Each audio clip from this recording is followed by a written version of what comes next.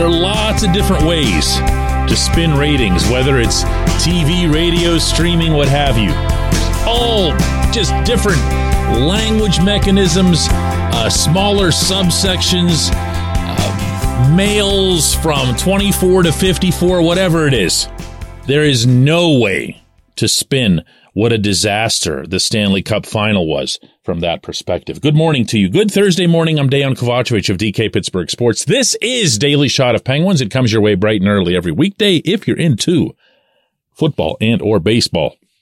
I also offer daily shots of Steelers and Pirates where you found this. The Penguins, as very much expected, hired Jason Spezza as their assistant GM. I honestly don't have a whole lot to say about that.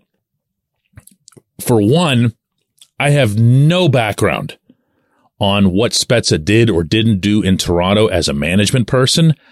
I do know and respect like crazy the dude's playing career. If he was coming here as a player, even at this age, I'd be like, all right, Spezza, yeah. Secondly, the only thing we know about this management structure to date is that Dubas is making the decisions. So who he has doing the grunt work for him really doesn't move the needle much for me. I mean, let's remember, there's still, technically speaking, a GM vacancy. And we don't even know what the GM would do.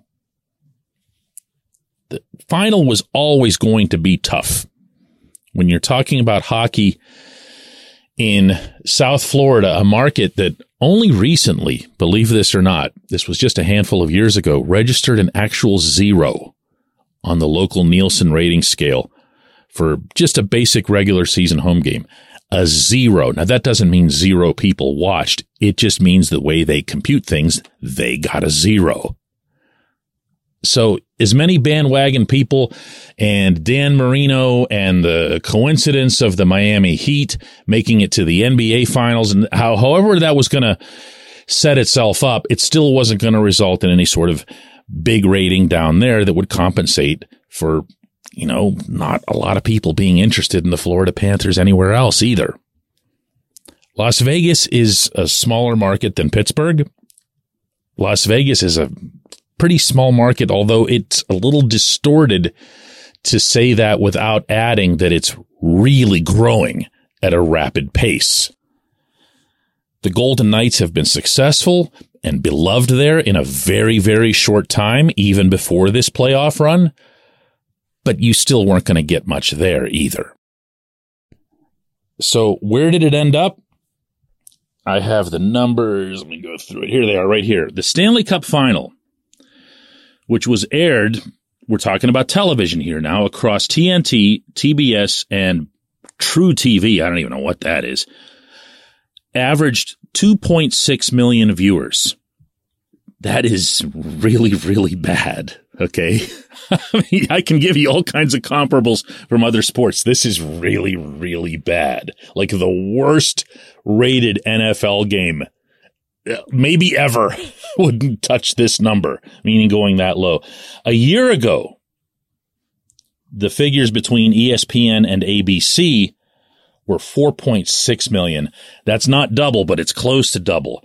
So there are a couple of things in play here where TV is concerned. One is that network TV still matters because even now on condensed cable packages, they still give you the network channels. They throw those into all packages. If you're like me and you have just a handful of channels, they still give you the network ones, right? Okay. Second, am I the only one who has no idea to this date what channel number TNT is? Am I? I mean, this was just not something that was a normal stop for me, in part because I don't watch the NBA.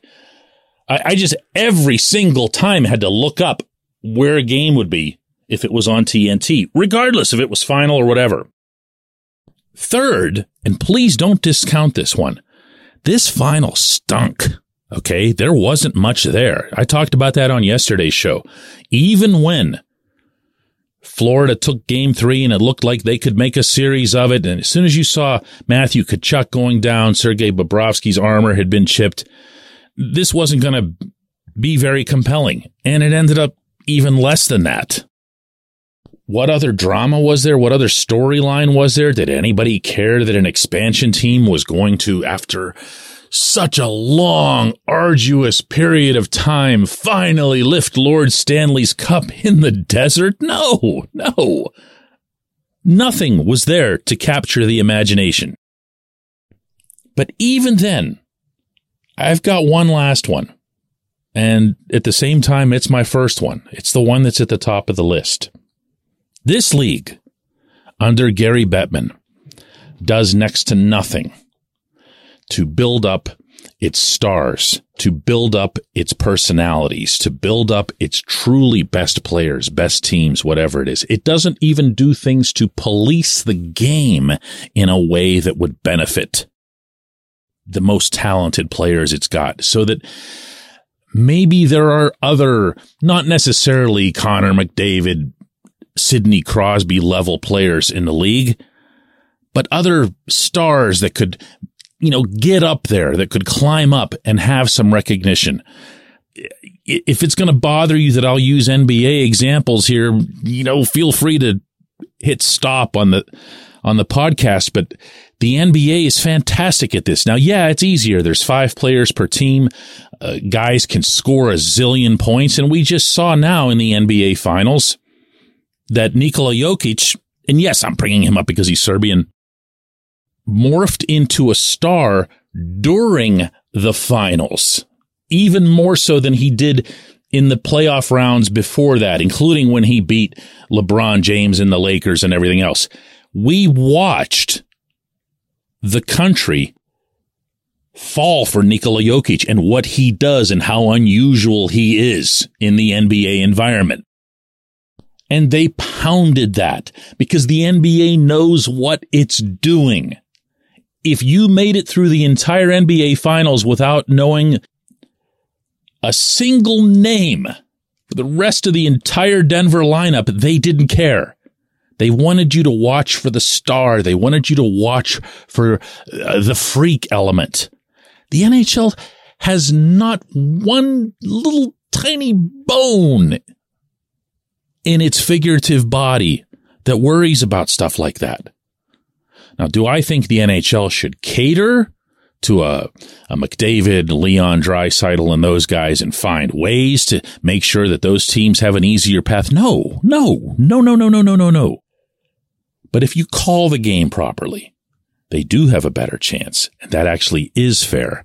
And if you promote the game properly, do you really think that viewers are going to be turned off because McDavid is playing for a team in Canada? No, they just want to see the star. They want to see the freak. They want to see the Nathan McKinnons. They want to see the truly great players, and they want to have them promoted and pumped so that you and your buddies can talk about that thing that they watched last night.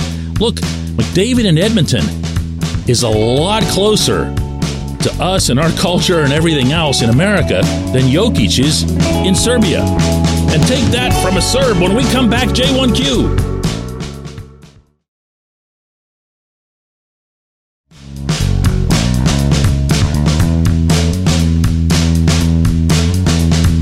Today's J1Q comes from Slim, and Slim just kills it. He says, DK, is that the first time Gary Bettman wasn't booed at one of those things? I wonder why, LOL. Okay, Gary brought the Golden Knights to Las Vegas. Almost any market in which the commissioner of the National Hockey League had a hand in bringing a team their way, and the commissioner would always have a very significant hand in doing so, you're not going to hear him get booed. So, why does Gary get booed in Winnipeg? Well, because those people know their hockey. That's why. That's the difference here. It's as simple as that.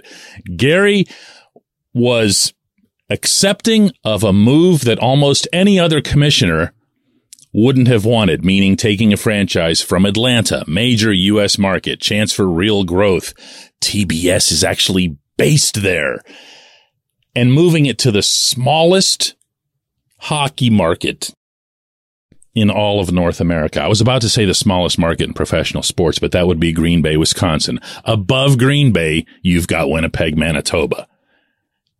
But they know hockey, and they know that Gary isn't good for the game, with the significant exception of having installed the salary cap. That's the only mulligan I give him.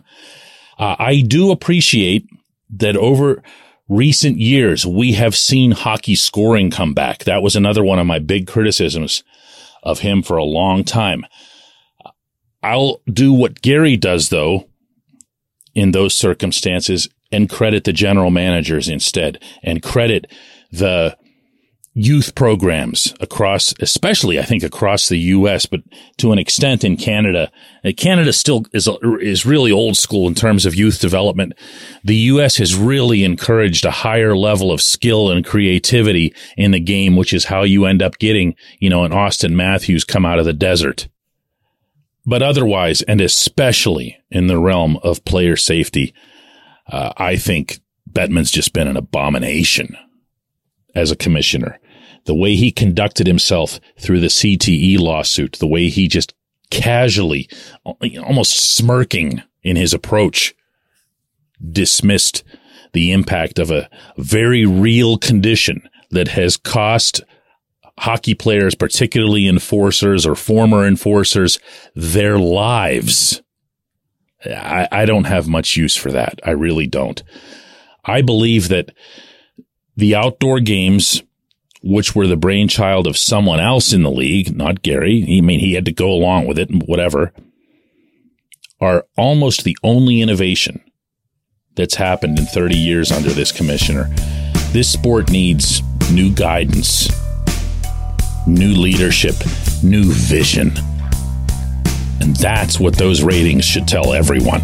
I appreciate the question. I appreciate everyone listening to Daily Shot of Penguins. We'll do another one of these tomorrow.